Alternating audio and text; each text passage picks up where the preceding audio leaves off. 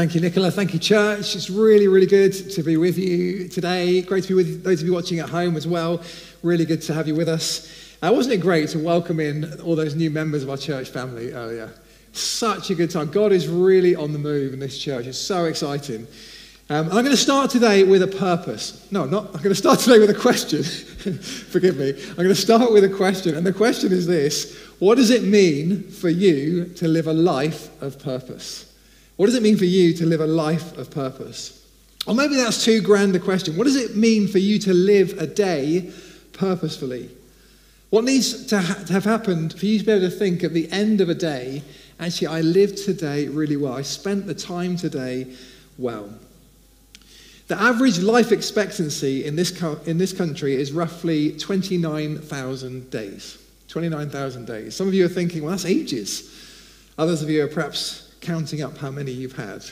But 29,000 days. How do we live these days well? How do we decide what our priorities are? How do we decide what to say yes to and what to say no to? As we've heard, we're continuing through Luke's Gospel this morning. We're in chapter 10, and there's a shift in theme around this stage of Luke's Gospel. See, the first 9 chapters of Luke's Gospel are mainly concerned with the question, who is Jesus? But then from this point, the second half of chapter 9 into chapter 10 and the chapters that follow, the question becomes, well, okay, if Jesus is the Son of God, if he is this eternal King, then what does that mean for us? How should I live in response? And Jesus is on the road with his disciples, training them what it means to be one of his followers. And what we see straight away is that as followers of Jesus, we are all sent. We're a sent people. In the previous chapter, Jesus had sent out the 12. And we know a bit about the 12, don't we? We know their names, we know a little bit about their character. But if you stop there, you could get the impression that making disciples is just for a small group of Jesus followers. But now, Jesus appoints this wider group, the 72, and he sends them ahead of him into every town and place that he's about to go into. And notice this, they are unnamed. They're unnamed disciples. And I love that. They're just ordinary people being changed by Jesus to change the world. To be a disciple is to be sent. And of course, that should radically change the way we see church. Because we talk, don't we, about going to church. You might have even said today that you're going to go to church or you're going to watch church. But actually, this makes church seem like it's a location or an organization. Instead, we are the church. And these times we have together on Sunday mornings, gathering together, are hugely important. They're family times, times when we celebrate, times of being challenged and encouraged. But ultimately, they're to equip us to go out there to live this stuff out in the context of our everyday lives. God calls us to come. He calls us to come and soak in his presence and to be filled. And then he calls us to go and proclaim the kingdom of God, to be carriers of the kingdom into the world around us. Now, this passage in Luke 10 is often used to prepare and train people for overseas mission. And for some of you, perhaps that's the call. It may be that God is calling you to a different place, to go and share the gospel with people in a different nation, or perhaps to another part of this nation. We are blessed to have brothers and sisters from this church who follow Jesus' call to other places, and praise God when that happens. But to others, perhaps to the majority of us here today, Jesus sends us into our neighborhoods, into our workplaces, into our family, and into our friendship groups, to the people that God has already placed in our lives to proclaim with our words and our actions that the kingdom of God has come. If you're a follower of Jesus, you are sent. He has called you to join with him in the great priority of making disciples who make disciples. And of course, what that looks like will be different for all of us. So as we look at this passage this morning, I want you to think about your own context, whatever that looks like. Think about the people that God has placed in your life. And if you're not a Christian, then I hope this will give you just a glimpse of the adventure of following Jesus, an adventure that is far greater and far more exciting than any ideas that we could have for our own lives. So as I've reflected on this passage, there are 3 things. I've been drawn to 3 things particularly that I believe God wants to highlight to all of us today about the way that we're sent. And the first is this, that we're sent with purpose. We're sent with purpose. And you can see this in the way Jesus sends out the 72. You can see there's a focus to the purpose that he's given them. He says to them in verse 4, "Do not take a purse or bag or sandals, and do not greet anyone on the road." Or in the Message version, it says, "Travel light, comb and toothbrush, and no extra luggage. Don't loiter and make small talk with everyone you meet along the way." Now, why would Jesus say this? Well, greetings in that culture were lengthy and time-consuming, and Jesus is saying, look, the harvest is plentiful, it's ready. And when a harvest is ready, you act quickly to reap it. People are ready to hear this message. And so go and avoid anything that will distract you from the purpose that I've given you. I wonder, what things have the potential to distract you from the purpose that Jesus has called you to? I wonder if one of the things about what we faced in these last 2 years is the potential it has to distract us. Announcements and updates almost daily. News headlines. Daily figures. We don't have unlimited capacity. We can't focus on lots of things at the same time, or at least I can't. And the potential it has to polarize views and cause disunity amongst us. I know that even amongst us in this room, there are vast differences in opinions about all kinds of things to do with this pandemic. And you know, the enemy would love us to be so caught up in all of this that we forget the mission that he's called his church to. As disciples of Jesus, his purpose becomes our purpose. Jesus sends us out to make disciples who make disciples in whatever context we're in. He says, doesn't he, the harvest is plentiful, but the workers are few. Ask the Lord of the harvest, therefore, to send out workers into his harvest field. So we're to pray. We're called to pray for the church, to pray for more disciple makers, and then to be the answer to our own prayers, to go and share the gospel. To go and share the gospel with those around us. And at that point, some of you are thinking, oh no, evangelism. See, if you're anything like me, that very word, evangelism, will bring you out in a cold sweat.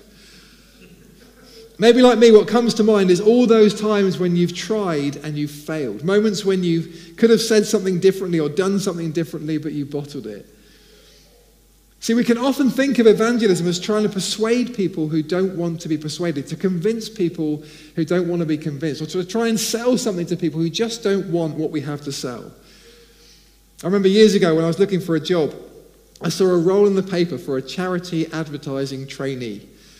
And so I went to a day's training with them. When I got there, it quickly became apparent this was about going around from street to street and knocking on people's doors and asking them to give money to charity. And so I spent the day doing this, and I was dreadful at it, and it was hugely demoralizing because I was trying to persuade people to do something they didn't want to do. And we can see evangelism in the same way, can't we? That we're trying to sell something to people who are not interested. And so we can have this fear and this guilt about it. But what if this isn't what Jesus is asking us to do? See, look at Jesus' strategy in this passage. He says, when you enter a house, first say, peace to this house. If someone who promotes peace is there, your peace will rest on them. If not, it will return to you. If someone who promotes peace is there, or in the ESV, a son of peace, or a person of peace. See, as he sends out his disciples, Jesus says their purpose is to look for these people of peace. What does that mean? Well, it means there's an openness to you, an openness to hearing your story, to the gospel, that they welcome you. Not that there's been a step of commitment yet, but that God is already at work in some way in this person's life, opening and softening their heart to the message that you're going to bring. Do you believe this, that there are people among your friends and in your workplace and in your family who God is already at work in? Jesus says this, doesn't he, in John's Gospel, my Father is always at his work to this very day, and I too am working. And there's a place for debate and apologetics, of course there is. And some people are very gifted in this, and praise God for those people. And of course, there are some people in our families and our friendship groups that will never give up on praying for, no matter how distant from God they seem, because these people mean so much to us, and that is right. But what if we saw our purpose as to look for those people that God is already drawing to his Son? No one can come unless the Father draws them. This is what partnership with the Holy Spirit looks like. So how do we find these people of peace?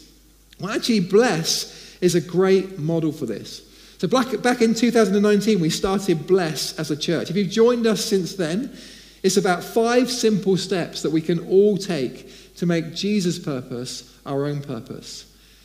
And if this is new today and you're here with us in the room and it's all very new to you, there are Bless booklets at the back and around the building today. I'd encourage you to take one of these. It's so equipping this and it's so simple. Let me just remind you what Bless is all about. There are 5 steps to this. The B stands for begin with prayer. That we commit to praying for the people that God has placed in our lives. That we pray for an openness in their hearts. And we pray for opportunities to talk with them. The L is listen. That we take time to deliberately listen to these people. That we listen to their hurts, their struggles, to what they're celebrating and to what is hard in their lives. And also that we listen to God for these people. What does God want to say to them? The E is eat together. That actually one of the best ways to move a relationship to a friendship is to have a meal or grab a coffee together. The first S is serve. That as we listen, we look for ways to serve people, whether that's practically or whether it's supernaturally, perhaps by praying for healing. And the final S is share our story. That if we're praying for people, if we're listening to them, if we're eating with them and serving them, then the opportunity will come for us to share our story, to talk with them about what Jesus has done in our lives. And what I love about Bless is it's all about investing in relationship. And actually, this is what you see when Jesus sends out the 72. He says, when you find the person of peace, when you find that person who welcomes you, stay there eating and drinking whatever they give you, for the worker deserves his wages. Do not move around from house to house. There's an investment of time. And there's also a vulnerability in this. The disciples carried nothing with them, so they were entirely dependent on the kindness and the generosity of the people that they stayed with. And of course, that changes the nature of the relationship. See, if I make friends with someone outside the church thinking that I have all the answers, thinking that I have everything that this person needs, then what does that do to the relationship? It's very one way. But what if I'm vulnerable too? What if I'm honest about my own struggles? What if my approach is, well, I don't have it all together, but I do know Jesus, and this is what he has done in my life. And some people we talk with about Jesus won't be interested, but that is okay. We're not trying to sell them anything. But sooner or later, we'll find those people the Father is already drawing to himself. We're to go and look for these people of peace. If it helps, think of it as a massive game of hide and seek.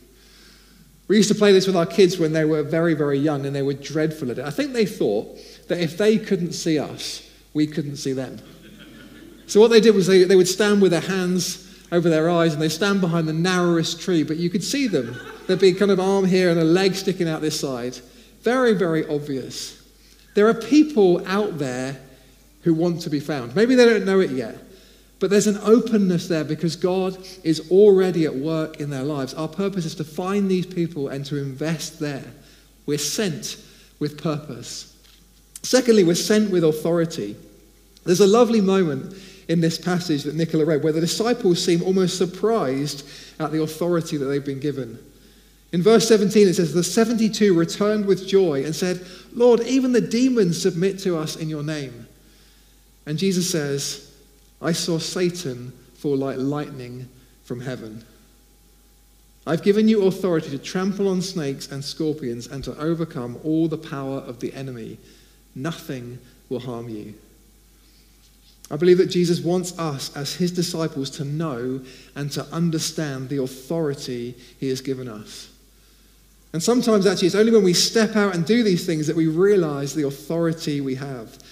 We had a great example of this from our church family a few weeks ago. It's a story from Charlie about her son Hamish. I think it's really worth hearing again. So we're going to watch this short video together now.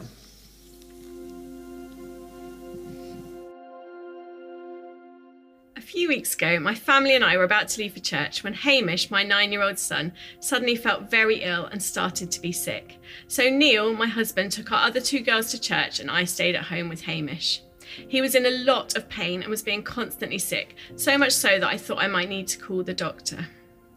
At our training in supernatural ministry small group the previous Thursday, we'd been learning about taking authority over sickness when praying for healing.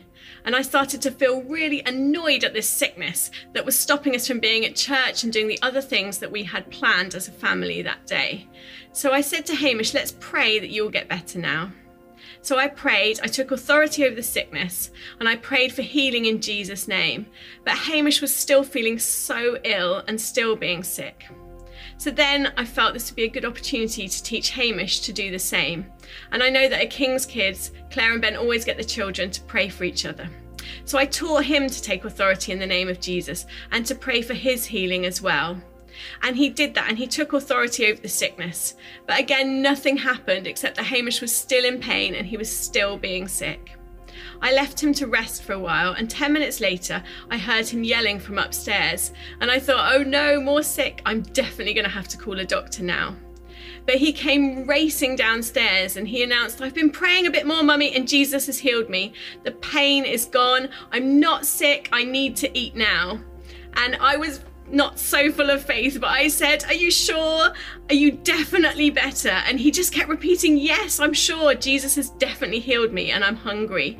So a roast dinner and a large amount of sweets later, we were convinced that he really was healed. He didn't have a single pain after that. And he was so amazed by how Jesus had healed him that the next evening, when a friend of ours texted to say that her daughter was ill with COVID, he immediately got us all to pray that she would be healed just like he had been.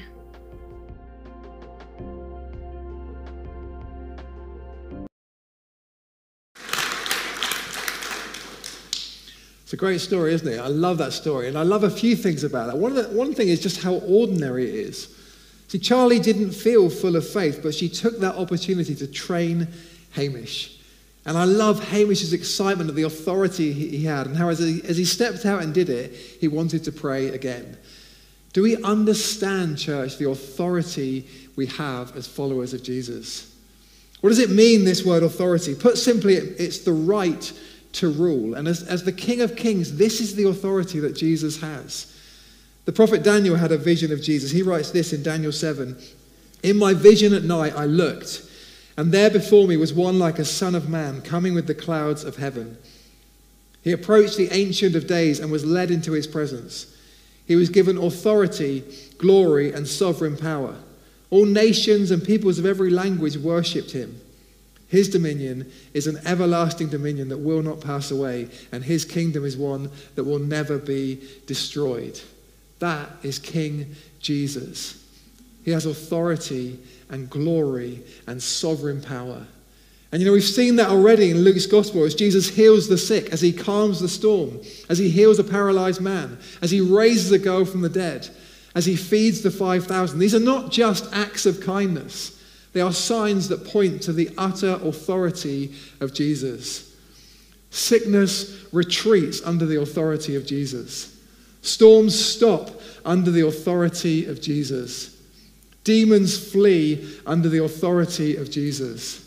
Darkness backs off and death loses its sting and the enemy cowers under the authority of Jesus.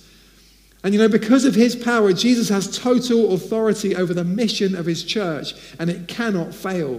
Do you believe that? That Jesus has not sent us out to fail. He says, I will build my church, and the gates of hell shall not prevail against it. Jesus is sovereign, and nothing will ultimately stop the mission of his church. And as his followers, we carry that authority with us into the world around us. We might feel that as we go out of this place and into the week that we are ill-equipped and ordinary. We might have conversations with people where we just feel like we don't have all the answers, and so we back off. Or we think about praying for healing, but we feel we just don't have the right words to do it. When Jesus' purpose becomes our purpose, he gives us everything we need. The authority of Jesus is enough. I love that story in Acts 3. Where Peter and John go out and they're full of the Holy Spirit, and they meet a man who's been lame from birth. And when he sees them coming, he asks them for money. But it says, Peter looked straight at him, as did John. Then Peter said, look at us. So the man gave them his attention, expecting to get something from them. Then Peter said, silver or gold I do not have, but what I do have I give you. In the name of Jesus Christ of Nazareth, walk. And taking him by the right hand, he helps him up. And instantly the man's feet and ankles become strong. This man who's never walked before in his life now, because of the authority of Jesus, walks. What did his disciples have? They had nothing but the authority and the power of Jesus. And they saw this man's deeper need and they spoke in Jesus' name. See, Jesus isn't looking for people with the best one-liners and the slickest gospel presentations. He is simply looking for obedient followers who will go under his authority in the power of the Holy Spirit to carry the kingdom into the world around us. And Jesus says to you, nothing will harm you. And that's not a promise of complete immunity. It's not a promise that we won't ever get hurt or knocked or battered, that things won't be hard. But it is an assurance that the enemy can do you no final harm, that the powers of darkness will never have the final word. We're sent with authority. And lastly, we are sent as sons and daughters. As Jesus' disciples come back from this mission trip, you can almost hear their excitement. Jesus, it worked. We healed the sick. We prayed for this guy's leg and it got better. We told people about you and they believed us. Even the demons submitted to us. We're good at this. And Jesus says, do not rejoice that the spirits submit to you, but rejoice that your names are written in heaven. What is Jesus doing here? Is he just putting a great dampener on things? Is Jesus just some great killjoy? No, Jesus wants his disciples to succeed, but what he's saying is this: don't let your view of the success of your mission determine your level of joy. Don't let that be the thing that you rejoice over. Because we all know, don't we, that what life can be like. One day we can feel like we're purposeful and confident in who we are. We serve people well. We love people well. We see answers to prayer. We feel like we're full of authority and power. But then the next day we can feel like we're total failures. We say the wrong thing and get rejected. We text a friend asking if we can pray for them, and we're just left with an awkward silence where we wonder how it's landed. Or we pray for healing full of faith and nothing happens. Jesus says, don't rejoice in the authority you've been given. Rejoice in the grace that you've been shown. So you might have a ministry that is wonderfully fruitful. As you step out, you might see hundreds or thousands of people come to know Jesus through you. Or you might be investing in the same person day after day, pouring everything you have into this person, serving them, loving them, praying for them, and seeing little sign of change. Do you know what? None of that changes how the Father sees you.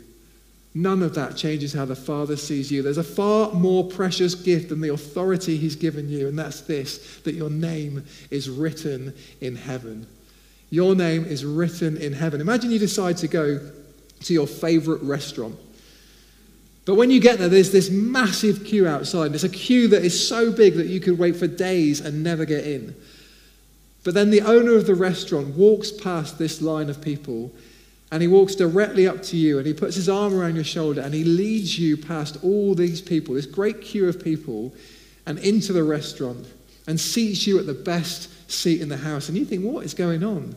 And he says, your name is written in the book. Your name is in the book. If you're a follower of Jesus, it's because before the foundation of the world, he chose you.